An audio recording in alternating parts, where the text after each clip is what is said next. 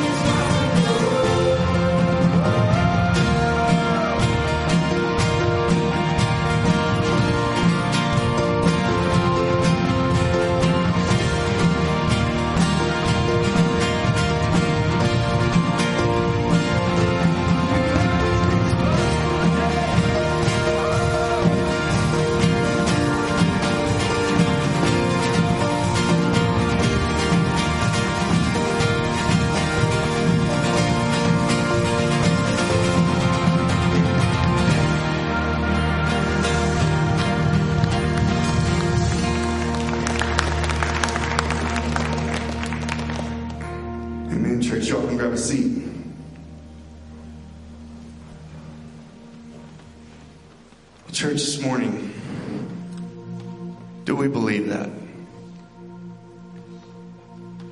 Do we believe that anything is possible? Well, I do. And this morning I'm going to tell you why.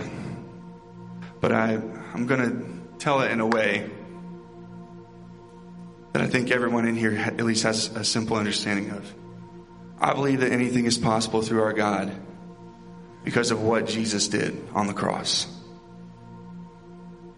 I believe that anything is possible because he took 3 nails for me. I believe anything is possible because I know that when his body went into that grave, that it did not stay there. And this morning, as we take communion like we do every week, yeah, the communion can be this time of reverence. It can be a solemn time. But it can also be a time of celebration, a time of thanksgiving for what God has done, for what he did through Jesus to make anything possible through his name. So here in just a moment, I'm going to invite you all to take communion. And as we do that, let's thank him. Let's praise him today. Let's pray. God, we are so grateful.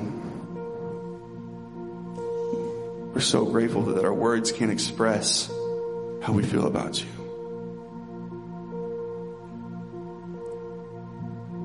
We're so grateful for the cross, God. We're so grateful for the tomb. We're grateful that that tomb is empty.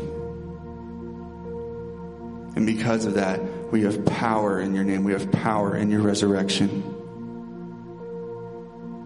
And we know because of that, anything is possible if we call on you today. So today, as we take our communion, God, as we take time to reflect upon the cross, let's remember the power that we have through that. Remind us of that today, God. It's in your name that we pray. Amen.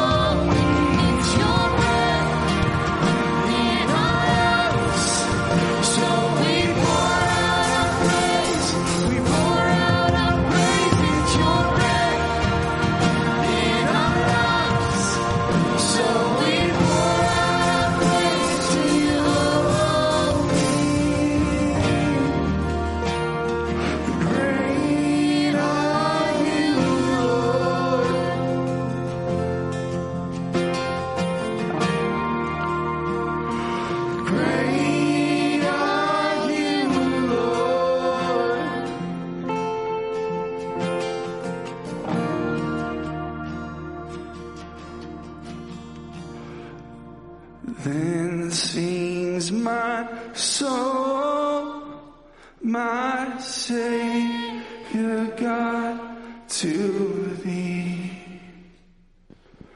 How great thou art,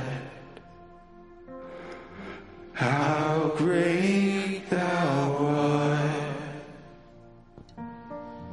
Then sings my soul, my Savior God, to thee. How great thou art, how great thou art.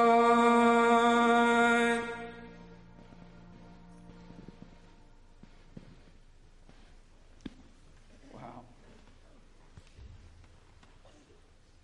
I just love it when God creates moments for us.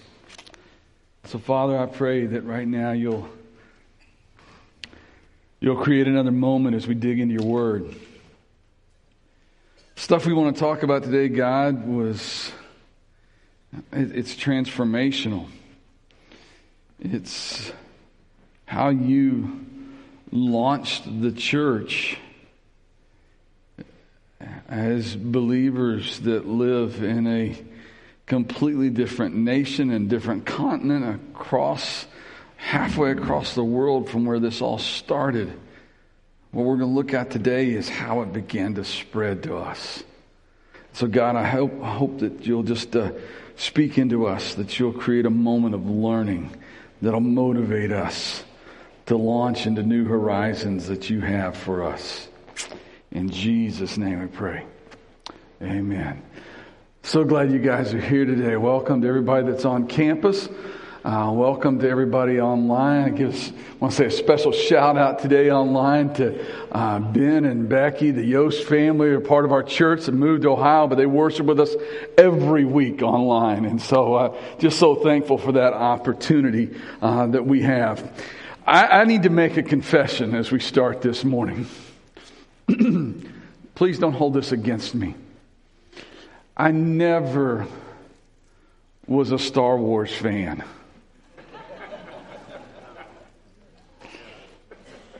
Didn't like Battlestar Galactica. Sorry. In fact, I've never seen a complete showing of either or any of those movies. Sorry. I did, however, kind of like Star Trek. Come on, Ron, me and you, man. I mean, there's something cool. There's something cool about to boldly go where no man has gone before. The only thing they did wrong with that, by all estimates, the intro to Star Trek, that statement should have been read by James Earl Jones. You know what I'm saying? To boldly go where no man has gone. But this is the coolest thing. I mean, it's like, that ought to be our mantra for everything we do. And come on now. Transporters are the coolest thing ever, right? I mean, when you're a kid growing up and they start doing the beam me up, Scotty, and you can just like go from here to there and just like in a split second and like you see all the particles going and then they come back together perfectly in that new place. I mean, it is the coolest thing in the world. And then when they're in that new place and they're on that adventure and all of a sudden things get like, hairy and it's not like they're kind of in danger. They can just, once they get beat me up, Scotty, and they're out of trouble. I mean, you think about it this week. Think about last week. So, did you have a moment last week and the last 7 days since we were together? Have you had at least one moment when you would have liked to say, beat me up, Scotty? Just get me out of this situation and take me back to someplace more comfortable. Well, I want you to see that as we're in this series called Launch, about the early days of the church, as it launched a vehicle that God would use to change the world, that centuries before Gene Roddenberry created the world of Captain Kirk and Star Trek, a man named Philip found himself instantly transported to and from situations where he was called to carry out the Great Commission of Jesus. It was the early days of the launching of the greatest vehicle ever, the Church of Jesus Christ, that launched on the day of Pentecost and Philip became one of these early advocates that took the church boldly to places it had never gone before. You're going to need this today, okay? I hope if you have your Bible with you, you need to get it out right now, okay? Because you need to have it there, because I'm going to show you some things, some dots that you may have never connected before. If you didn't bring one, reach up underneath the seat in front of you or get it out on your phone or whatever, because I want you to see some things. And if you don't have it, at least take your phone and take a picture of some things as we explain some things on the screen, okay? But before we jump to Acts chapter 8, where we meet this guy Philip, I need to set the backstory for you, okay? I need to help you see all that you can see and see the fulfillment of Jesus' instruction. Because before Jesus left planet Earth and was transported back to heaven, he revealed a mission, okay? And in your Bibles, at the very end of Matthew's gospel, Matthew's telling of Jesus' life and ministry, at the very end of that, Matthew chapter 28 and verses 19 and 20, Jesus reveals the mission. You guys know, a lot of you guys could quote this very well. Therefore, go and make disciples of all nations, baptizing them in the name of the Father and the Son and the Holy Spirit, and teach those new disciples to obey all the commands I've given you. And be sure of this, I am with you always, even to the very end of the age. That statement alone sounds kind of Star Trek-ish, to boldly go where no man has gone before, and I'll be with you. I'll be with you as you go. The practicality of the mission is seen right at the very beginning of Jesus' Great Commission. Now, it's right there at the very beginning of verse 19, and most often we have a word that's translated with just two letters. Very small word. It says, go. But here's what you got to understand. Some of you guys know this very well, okay? But others may not understand this. In that Great Commission, that little word go is not the command. That's not the command here. I'm going to go English Professor 101 on you for just a minute here, okay? In the Greek, the word that we translate go is actually a present participle, which means it's a word that is in action. Not only a word of action, it's a word of continual action, continual process, and it would most perfectly, most directly be translated while you are going. While you are going. So Jesus, getting ready to go back to the Father, says to the disciples that are together, hey guys, listen up. For the rest of your life, for the rest of the time that you have here, while you are going, it's the same idea that Paul used. In Romans chapter 12 and verse 1, I love how the Message translates that. A lot of versions just say, don't be transformed don't be conformed to the pattern of this world, but be transformed. Here's how the Message translates Romans 12:1. You take your everyday, ordinary life. You're sleeping, you're eating, you're going to work and walking around life and place it before God as an offering. And Jesus tells his disciples, which now includes many of us who have chosen to be followers, while you are going through your everyday routine of the rest of your life, here comes the command. Make disciples. That's the command in the Great Commission, is to make disciples. While you are going, doing everything that you do, and we can make our own list, some that are young enough that are still going to school, while you are getting up and going to school, some of us it's while you're going to work, others it's just while you're doing whatever you're doing, while you're doing that, make disciples. What Jesus was letting us know is disciples are the spiritual astronauts that are going to launch this vehicle to places it has never gone. In fact, I'm convinced that for us as a church, that God has plans to take us places we've never gone before and places we don't even know about yet. If while we are going, if while in just a few moments when we leave here, if for the rest of our breathing days here on earth, if while we are going, we are ready, willing, and able to make disciples. To make disciples of all nations. Now, look at the Great Commission again. Look at those verses there in Matthew 28. It said, while go is not the command, make disciples is. And you see, what we've got to understand, some people try to make disciples all their lives. We've got men and women around the world that are living in places that are really angry about this mission. And making a disciple, they may spend their whole life to make one. But what's critical is they're willing to try. Are you willing to try? We may think that we live in a hostile world when it comes to our faith, but we live in one of the most open places to people listening to a gospel message, a mission of Jesus Christ that there is in the whole world. So are we willing to try? Because not attempting, not even trying to make disciples is not an option if we're followers of Christ.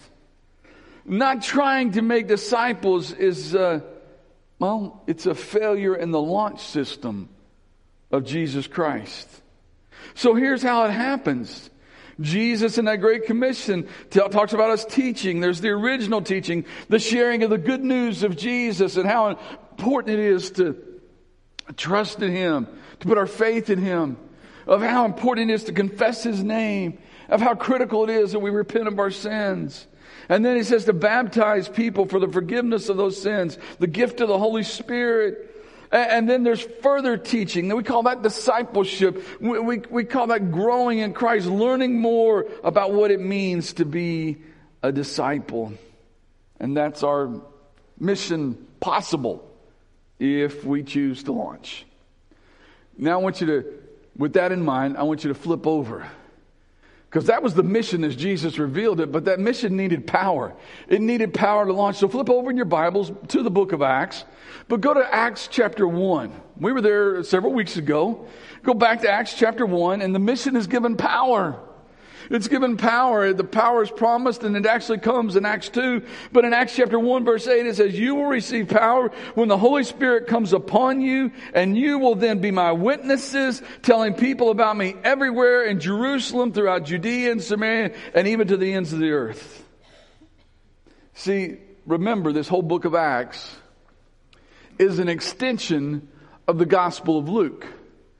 It's Luke's version of the early church. Luke's gospel was his version of what he learned and heard and was told about what Jesus did. And so he writes what we have as the Gospel of Luke, and then he writes a sequel, which is about the early church. And he starts off the sequel going back to the end of what Jesus said, and he kind of gives his version, his way of putting down the Great Commission, where Jesus said, while you're going, make disciples. And in Acts 1, Luke's version is, and while you're going, you're going to receive power from the Holy Spirit, and you'll be my witnesses. He says, for this thing to work, you guys can't do it on your own. All right? That's one. We got to walk away from here today going, I can't do this on my own. When you get to that point of saying, I can't do this whole thing of making disciples, I can't do this on my own, you're ready to launch. Because part of it is understanding that we can't do it alone, but that we need power, and the power has come to us and is available to us.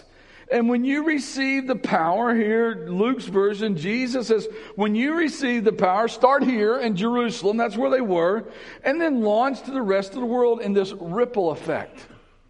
In fact, if you were look at a map of the Middle East and start in Jerusalem, if you start right there at Jerusalem, you can just, you know how they have, the trees have the veins in them that go out from the center, and you can kind of count how old the tree is by the number of circles around it. It's kind of that ripple effect of it spreading. If you were to look at a map and compare it to the book of Acts, you got Jerusalem right in the center. That's where they were. And then there's this ripple effect of it going out from there. Places around Jerusalem, literally now all the way to Shelbyville, Kentucky, around the world. It's kind of like this, the ripple effect of a tidal wave tsunami that just keeps spreading. And the cool thing about that is Jesus had also made us a promise about that spread of the gospel. When he was talking to Peter, he said, Peter, I'm going to start this thing called the church. I'm going to build it on your faith, and the gates of hell will not stand up against it. Have you ever seen a tsunami hit land? Nothing will stand against it. And Jesus says that's the kind of stuff that the church can be. Let's just hit the world, but you've got to get the power first. You got to get the power to launch. This stuff is 2,000 years old.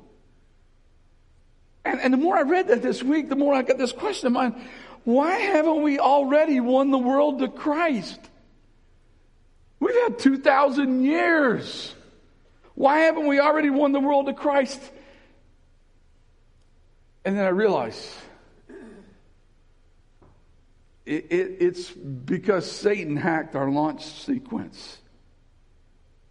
He continues to hack our launch sequence by allowing us to feel comfortable in our nice air-conditioned church with padded pews and seats and cool technology. See, the church today isn't firing on all cylinders because we've allowed the world to make the rules. Instead of following Jesus' launch sequence, we've allowed the world to make the rules which God never intended the world to make. See, the world says the church has to remain quiet on moral issues, on political issues. The church has to meet when and how we say they can meet. Stay over on your launch pad, church. Separate. Stay separated from things in your city, in your state, in your country, and in the world. Jesus never said that. He said launch. He said you're going to get power and you need to launch.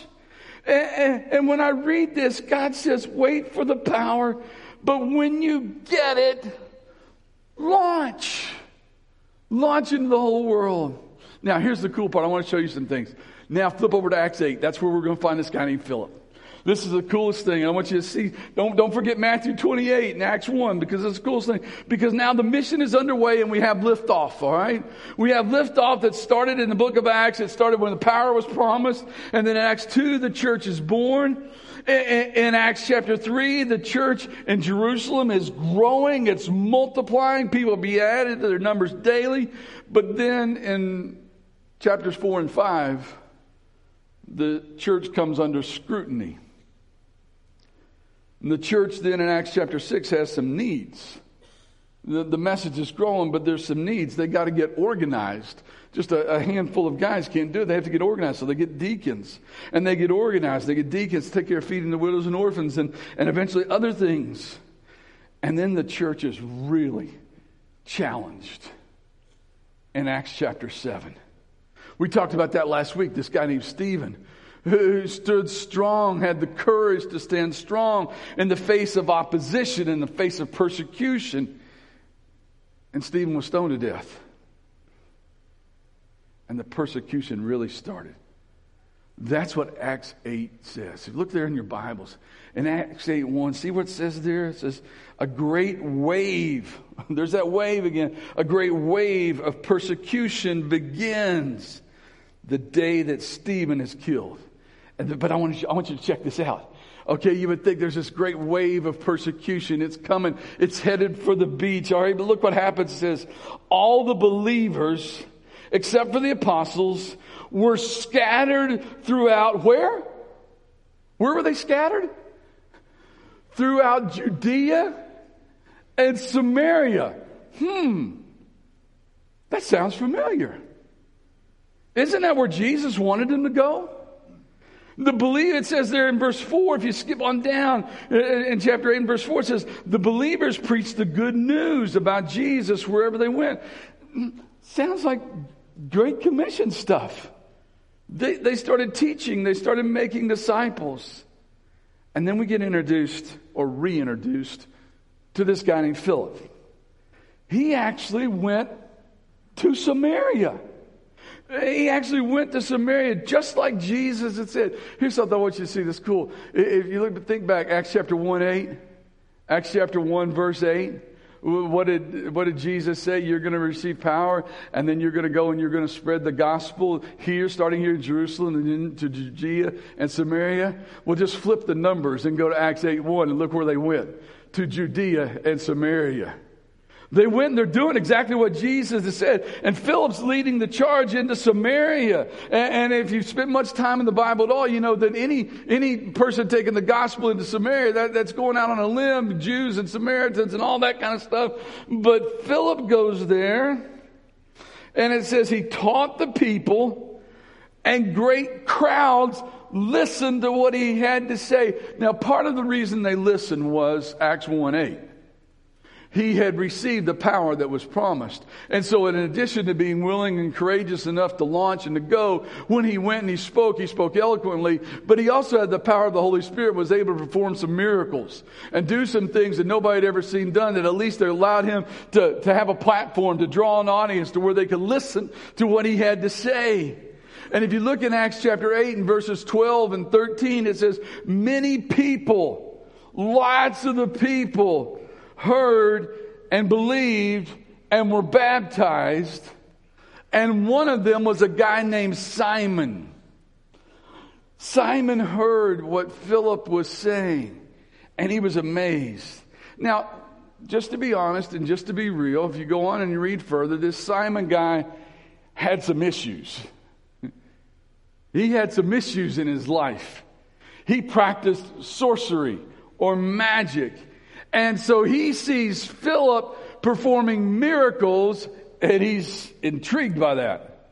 He's intrigued by that. I want some of that. Little did he know that really what he wanted was not the miracles, but what Philip was teaching. All right. But he listens, and he actually accepts and is baptized. All right. And is baptized. But then he continues to watch, and then Simon does something that as you read through there, you can see Simon actually tries to buy the power of the Holy Spirit. He's like, I want that. I want to be able to do that. And how much is that going to cost? So here's what we've got. We've got this new thing launching, okay? But we got this one dude who's got some nefarious intentions, and he wants to buy the Holy Spirit.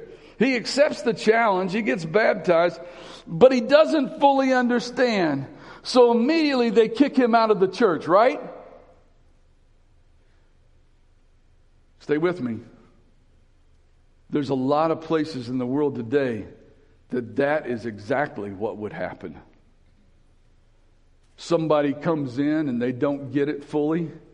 And rather than fulfilling the rest of the Great Commission, which Jesus said to teach them everything I have commanded, we just push them to the side. We just kick them out. But that's not what I read that happens here.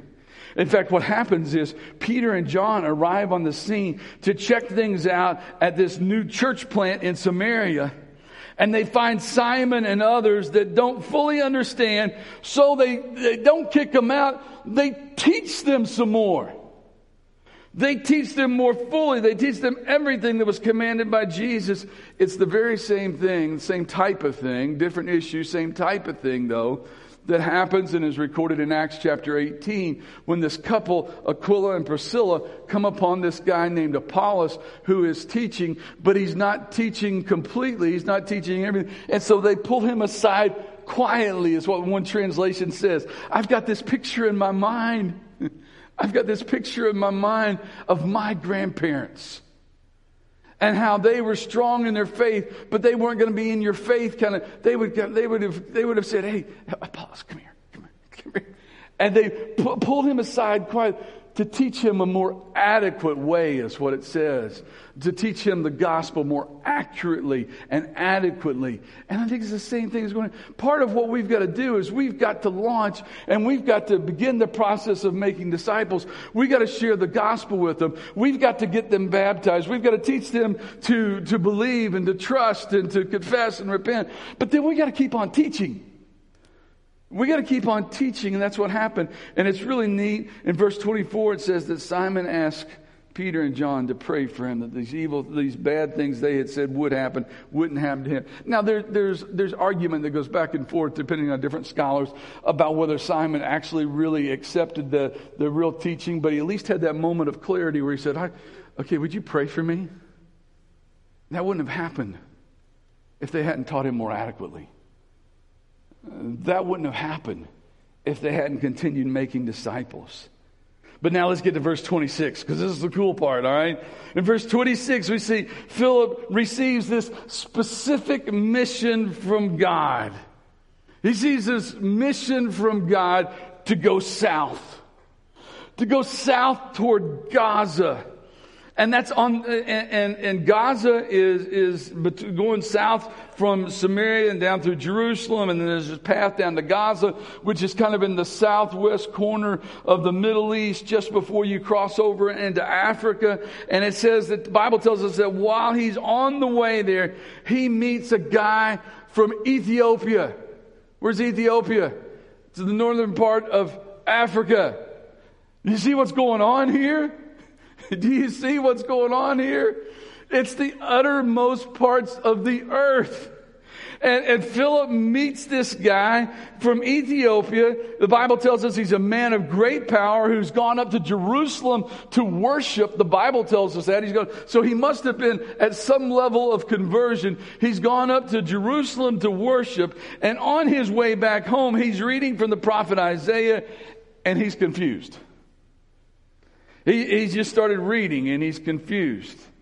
And so God sees this and sends Philip on this divine appointment to teach this man. It's disciple making. And Philip starts a conversation with him. In fact, it's really kind of a cool picture the way the Bible describes it, because there's this Ethiopian in some kind of carriage, chariot, something, and he's going along. And the Bible says that Philip ran alongside of him. I've just got a funny picture of this dude running alongside the cart that's moving and trying to talk along the way. And finally, the Ethiopian says to Philip, "Why don't you get in the carriage with me and teach me?" Because Philip has said, "Hey, what's going on? What are you doing?" "I'm reading this stuff." "You get it? I don't understand this. How am I going to understand it unless somebody teaches me?" And he says, "Why don't you get in here and teach me?" And so Philip gets into the carriage and sees what this Ethiopian man has been reading. It's from Isaiah, and he's reading this passage from Isaiah. He's reading where it says that he was led like a sheep to the slaughter. This is in Isaiah, hundreds of years before Jesus. But the prophet Isaiah is saying he was led like a sheep to the slaughter. He was silent and didn't open his mouth. He was humiliated and received no justice. He was taken from the earth. And the Ethiopians got questions about, who is this that Isaiah is talking about? And the door swings open, cracks open, and Philip has that moment where he can walk through that door and introduce this guy to Jesus. He says, this Jesus you've been up in Jerusalem here, but he's the guy that Isaiah was talking about. It says that Philip told him the good news about Jesus. That's disciple making. And so we don't know how long they talked, but they were riding along and they were talking about Jesus and they were talking about everything. And Philip had to have gotten to the point in his teaching about becoming a disciple where he talked about baptism. Because suddenly, while they're riding along, this Ethiopian sees water and says to Philip, there's water. What's stopping me from being baptized right now? And they stop the carriage, the chariot, and Philip goes down in the water and baptizes this guy from Ethiopia and Africa, and the gospel is beginning to spread. That's the cool thing. When people get vulnerable enough to share their faith, and God opens the door. Philip didn't have to push for the question. I think that's critical that when we read the scripture here, because we got to take scripture for what it is. And when we get here in this scripture, it's not Philip that says, hey, there's water. It's this guy who's been taught who says, hey, there's water. Will you baptize me? That's what's happening here, guys. Because in the middle of a pandemic this year, we've seen 25 people get in there and be baptized. But the coolest part of that is 15 different people have been in there baptizing people this year. And only 4 or 5 of them are staff members. That means there's a whole lot of friends that are getting serious about making disciples. And they're sharing the good news with their friends and family members to the point that they say, hey, will you baptize me? And that's the coolest thing in the world, because that's when the gospel is launching to the rest of the world. And then as they're coming up out of the water, Philip goes Star Trek. As they're coming up out of the water, Philip's transported away to another mission that eventually led him to Caesarea, where he remained and taught. But the Bible says the Ethiopian left rejoicing. Now, if he left rejoicing, it doesn't say the Ethiopian looked around and said, where's Philip? It just says he went left rejoicing and no doubt taking the gospel message that he just received with him back to Ethiopia. And the world is being reached. There's only 3 times in all the Bible that we even see this guy, Philip. In Acts chapter 6, he's selected as one of the deacons. Here in this story, in Acts chapter 8, he's sent as a missionary during persecution. And then in Acts 21:8, he's mentioned one time being a leader in Caesarea, continuing to share the good news. That's the story of Philip. That's all we got. So what's that mean for us? Mission was revealed by Jesus. It was launched on the day of Pentecost. Began to scatter because of persecution. But guys, listen to me very carefully. The mission hadn't changed. The mission hadn't changed. And so I want to just be really crystal clear, perfect this morning in all of our services about what the mission is for everybody here. Step 1, phase 1 is to accept Jesus. To accept Jesus. To trust, confess, repent, and be baptized. To accept Jesus. And then phase 2 starts. In fact, phase 2 starts no later than the moment that you come up out of the baptistry. Maybe even before is when phase 2 starts. Because phase 2 is, and while you are going, because you got to keep on living. You got to keep on living. And then phase 3 is to determine who's your one. Now, Philip had a one pointed out to him. He went to Samaria not knowing, and he just runs into this guy named Simon. But then later, he has a one pointed out to him. God says, I want you to go down and somebody's going to run into you. And he has this Ethiopian revealed to him. But who's your one? Who's your one? Phase 4, then once you determine who your one is, you start building relationships. Start getting to know them, start being friends. Phase 5 is you share what you know. Just share what you know. Doesn't have to be deep and theological. Just share what you know about Jesus, about the man that changed your life. And then when they ask, be ready to baptize your friend in the name of the Father and the Son and the Holy Spirit to help change their life forever. And then phase 7, just keep teaching them. Don't baptize them, pat them on the back and say, good luck. How many of you did that with your kid when you brought him home from the hospital? No, you helped them to grow. You helped them to change. And then phase 8, here's the fun part. Grandkids are awesome, aren't they?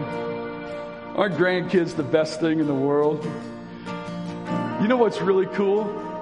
Spiritual grandkids. It's when you talk with your one who you help lead to Christ, and you help them to determine who their one is. And then you get to sit back and have spiritual grandchildren as you watch this thing explode. But while you do that, guess what your next phase is? Determine who's your next one. Because you don't just get one, mark it off and be done. Who's your next one? And then you repeat steps 2 through 8 over and over and over again. Guys, listen to me very carefully. The bottom line is this. You have a mission. You have a mission. If you choose to accept it, you have a mission. You have power. You have power. The big question is, are you willing to go where you may have never gone before to carry out that mission? Would you guys stand with me? Maybe you're ready for step 1 today. Maybe you need to accept Jesus. Jason, Bradley, some other folks from our team. I'm looking around. We got elders. Terry's back there. We got folks that would be more than willing to help you with that journey. Maybe you've already made that decision. And if you're really honest with yourself right now, you can accept and acknowledge the fact that your launch sequence got paused. There's been a failure to launch, to carry out the mission that God gave you when you accepted Him. And so maybe you just need to pray, God, would you just fire those engines again? Give me the courage and the boldness to launch and boldly take some steps that I've never, ever taken before. And when that door swings open and I'm riding with my friend and they say there's water, what's keeping you from baptizing me, that you'll boldly go through that door. And we'll see this tidal wave take over our community and our state and our nation and the world. But we got to launch.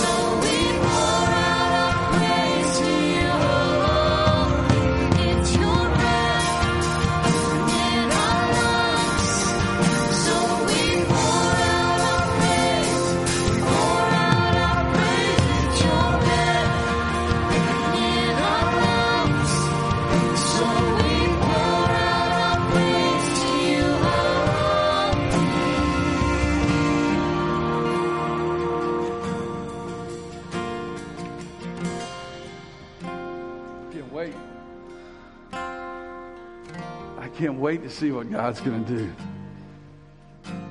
Because he tells us that he's able to do immeasurably more than we can even ask or imagine. That verse always freaks me out. Because I imagine some really big stuff sometimes. I get some crazy dreams sometimes. And every time I read that, and Paul says, you're not even close to what God's got in store. One of the things we need to do to launch is we need to know this word. And so this summer, starting the 1st of June, I want us to do something as a church during the summer months of June, July, and August. I want to challenge our entire church family to read through the entire New Testament during the summer. And I've got a plan. Actually, I stole the plan, borrowed the plan. Some of you have YouVersion on your phones. YouVersion has a 90-day journey through the New Testament.